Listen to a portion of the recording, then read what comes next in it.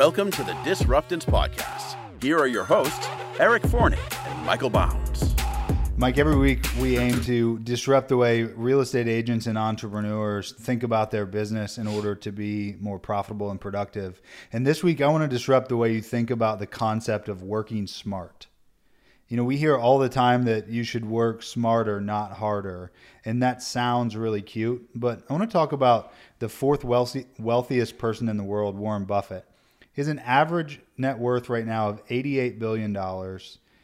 And $70 billion of that came after he qualified for Social Security in his mid-60s. He's 90 years old, and he's known as one of the greatest investors in history. And yet the real key to his success is that he's been laser focused and hardworking for 3/4 of a century. So the fourth wealthiest person in the world at $88 billion has been investing and working hard for 3/4 of a century. And that makes me question the concept of working smarter versus working harder. In fact, he didn't wake up wealthy. He started investing when he was a fifth grader. Wow. He was 10 years old when he started investing, and he was always a young hustler. In fact, at 6 years old, he sold gum and Coca-Cola, and at 13, he hustled newspapers and magazines. He managed to save the equivalent of $53,000 before he turned 20 years old. And so what I want to know, Mike, is Warren Buffett the product of working hard or working smart? Is it talent or is it time on task? I think it's time on task and talent. So, have you guys read The Outliers, Malcolm Gladwell? I have not. Dude, that's a great book. You should read that book. Anyway, it's about this exact thing. So, time on task. When you're 5 years old and you're doing something over and over again, you end up being pretty good at it. Especially when if he's doing it at 5 years old, and most people don't get into investing and doing things like that until what? At least, so let's say usually 30s, okay, right? So he's got 25 years on 30-year-olds. That's right. So in fact, if Buffett operated like a snowflake, he may have spent his 20s exploring the world to find his passion and find himself, right? And then by 30 years old, he would invest the like $2,500 or so that he'd saved each year along the way, for a total of $25,000 in his early 30s. If he was 60 and opted to retire, like most Americans, his net worth would actually be $11 million. So that's a pretty sizable retirement, don't get me wrong. But if he still was world class at investing like he is, at his annualized rate of return, if he had been a traveling identity seeker and then retired, he would have $11 million at 60 years old. And that's 99.9% less than his $88 billion that we admire him for. Yeah. I don't know. I don't have $88 billion. I don't even know what that even means. What's interesting is, so if you think about how this conversation shapes itself, right? It's always work harder or work smarter. Right. And what you said is do both. I think we're missing something. It's a mindset. Okay. And so we all like doing both is perfect, right? Unfortunately, doing both is oftentimes not highly probable. And that's because being smart and working hard is a very unique set of talents when extrapolated over 75 years like Buffett has done. What's interesting is Buffett has annually gained 22% through his compounded return on investment for the last 75 years. And yet he's actually not the best investor. In fact, there's a hedge fund manager, Jim Simmons, right now who has compounded an annualized return of 66% since 1988. And Jim Simmons has a net worth of $24 billion, which is only like 75% less than what Warren Buffett has. He's getting 3 times the rate of return that Warren Buffett is getting, and yet he has 75% less money than Warren Buffett does, because his money has only compounded for half the time that Warren Buffett has. His work, time on task, is half of what Warren Buffett has, which makes him 75% less net worth. and yet he has 3 times the amount of annualized return. It really makes me question the concept of working harder and working smarter. We've glorified this idea that working smart and having balance is what we should seek. And what it makes me wonder is, have we done so at the expense of hard work? Okay. Perhaps. I feel like there's a lot of people out there. I remember having a conversation with a new agent, and they want a raise. And the last one-on-one meeting I had with them, a raise as far as a split. And the last conversation I had with them is, you got to make more phone calls. You have to set more appointments. You have to, if you want to get a raise, you have to.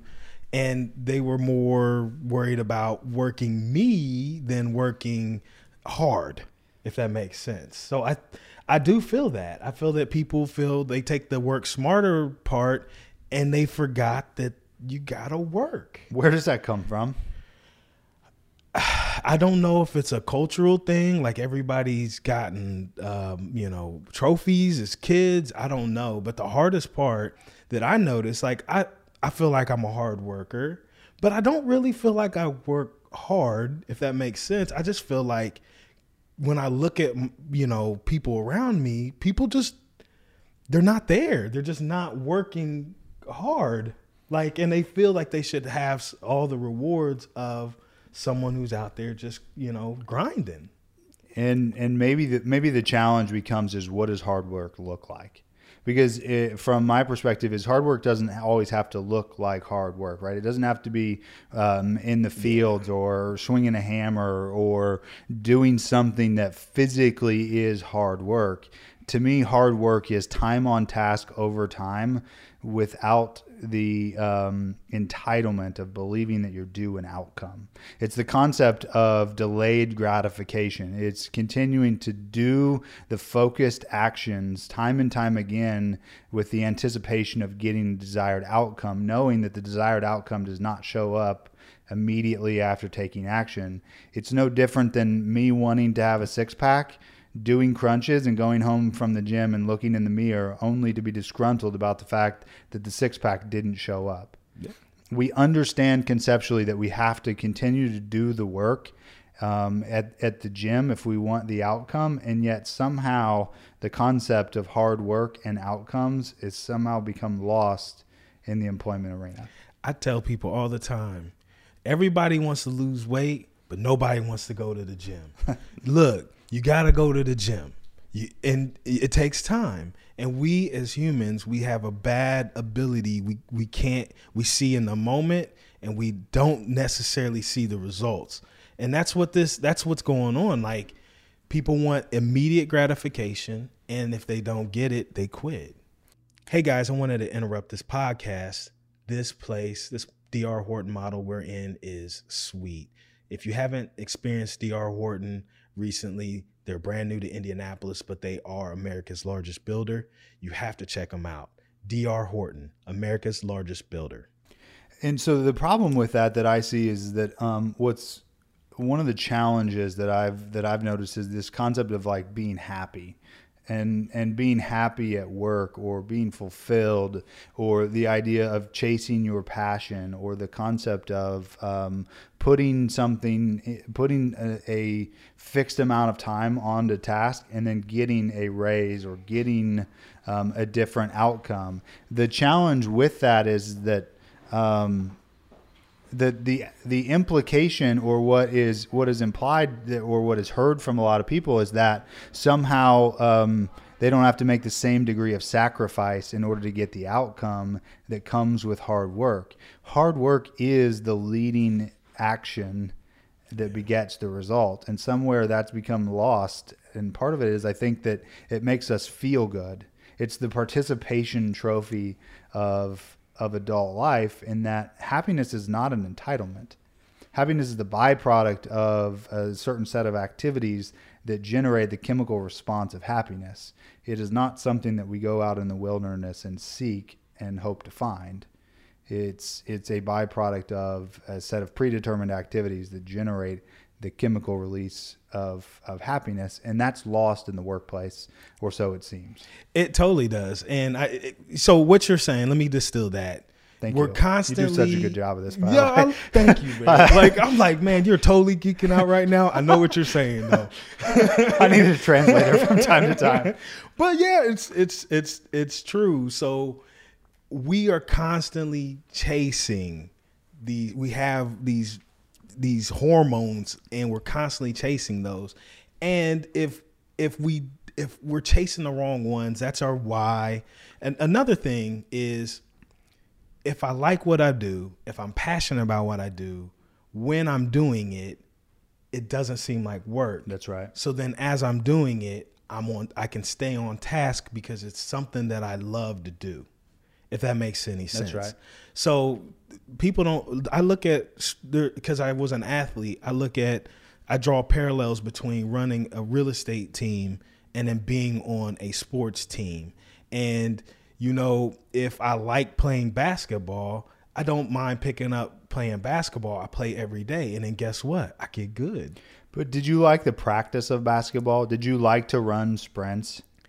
I liked playing basketball. And if you like playing basketball, then you will start saying, okay, to get better at playing basketball. Okay, now I get pretty good at basketball. Okay, in order to refine these skills, okay, I'm willing to refine my craft and do it. Okay, I don't necessarily like those things, but I really like doing this thing. Do you see what I'm saying? And it just creates so this it's sacrifice. So you understood that in order to get better, you had to sacrifice something in order to accomplish it. Absolutely. It wasn't necessarily that you could be that by osmosis and by thinking smarter about basketball, you could become a better basketball player. Right. If anybody knows the way I'm built, I am not built like a basketball player. So just to let y'all know, and he mentioned 6-pack, and I was thinking keg. So like, I'm more of a football player. I played football. But yeah, absolutely. I just feel like there's aspects. I played football in high school and college. Like there was aspects of the game that I absolutely hated, but they allowed me to go out and do the thing that I love to do. So then it allowed me to get really good at playing football. I wasn't a very good basketball player, but interestingly though, what I hear though is you still had to do the work and make sacrifices that weren't necessarily the enjoyable parts of the game. It's incremental. Yeah. And I think that's unfortunately one of the things that's lost at times with some people in the work world, is that, especially when it comes to, the business that we're in with real estate, is that, real estate has been a glamorized business, in that you watch it on TV or you see it as the consumer and you see the best parts of it. Yeah. You see the showings, you see the closings, and that's really about it that you see as a consumer.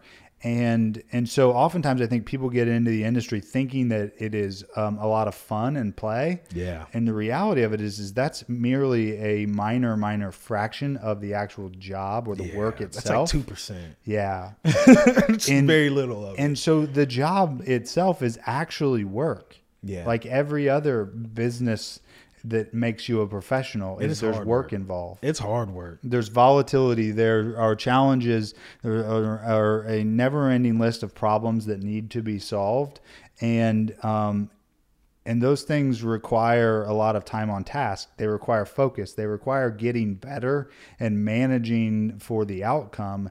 And what I think is lost is that that's all work. Yeah. And unfortunately, I'm not sure if everyone thinks that being a professional is something that requires hard work. And yet what I think I heard you say is that make more phone calls, do more work, do more of the focused activity that you can control in order to get the result or the outcome that you desire. And unfortunately, I think that right now, oftentimes that can be lost on a lot of people, and that's blurred by the concept of working smarter. Right. So part of that, in this person's circumstances, there's people that have a scarcity mindset and abundance mindset. So I have an abundance mindset. I do not mind overpaying somebody who's talented. Because it multiplies. So the point that I was trying to get to this person is like, look, if you're making the phone calls, you're setting appointments, and you're writing contracts, you're going to be happy with our split because you're going to make more money. So otherwise, you need to go away and you can have 100% somewhere else. But the point to Outliers is they talked about Steve Jobs and they talked about Bill Gates, and Bill Gates was a young computer programmer, and he was in a situation where he was able to program at a very young age before computers were even.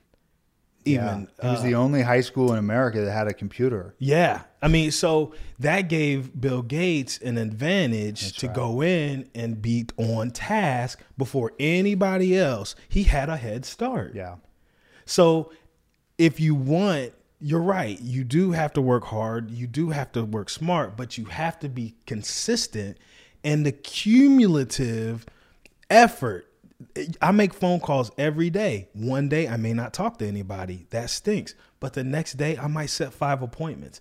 And then over a week I'll set 20 or however many appointments. Yeah. And so if you just do it one time, then you've lost. Yeah. So I think that's where the problem is. It's like people aren't willing to see the incremental steps, blocking and tackling. Yeah. And unfortunately, Mike, you can't blame people for thinking that chasing after the high investment return or the high split or the high dollar, the high ticket item, you can't blame them for thinking that that's the quickest way to getting wealthy. The downside, though, is that it's just not. And that's because the game of life has a price. And one of the price tags involved in the game of life is that it is focused work compounded over time, every time. And so becoming wealthy or becoming a better person, a better business owner, isn't exclusively about getting the highest amount of return on everything you do. Because the problem is that things that are of a high return or with a really high output is they're one-offs. Oftentimes they can't be repeated. Mark Zuckerberg can't go out and reinvent a Facebook. Right. Therefore, his high return, he has to now focus on in order to compound time over time in order to get a high return or a high growth of wealth. And that's how the compounding price of life works, is that as we focus on something that we want to have a better than average result, and we do it over a long period of time, we end up at the end of the day becoming joyful and having work and adventure with a life that is meant to be savored instead of meant to be won in small increments where we don't have to pay the price of sacrifice. Sadly, sacrifice or compromise is something that is to be paid by everyone when we look at focused work.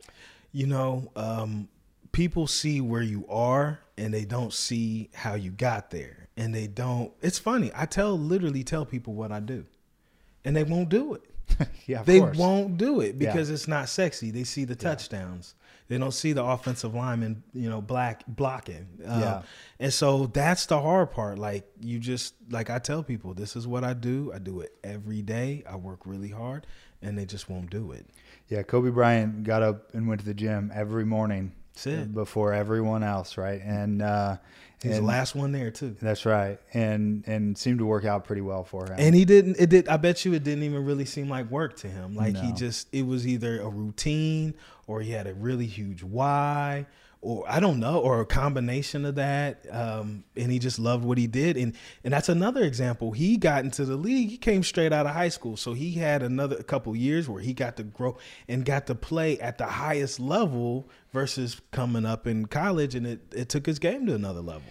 Yeah. I mean, when he was 12, he scored no points in the like rec league that he played in. Yeah. And then 7 years later is drafted into the NBA. And so we know that hard work is actually what wins over the long run comparative to quote unquote smart work. The sad part is that we've glorified smart work over hard work and thinking that, to your point, that success is sexy. And the reality is that success is oftentimes not at all sexy. It's almost always found through sweat rather than through sex appeal. And so, it's interesting, Mike, we were talking before we went on, we've gotten away from these like parables of somehow of life that are oftentimes brought in from religious faith. And so I was looking, there's a couple of different proverbs that I ran across in thinking about this concept of work. And one from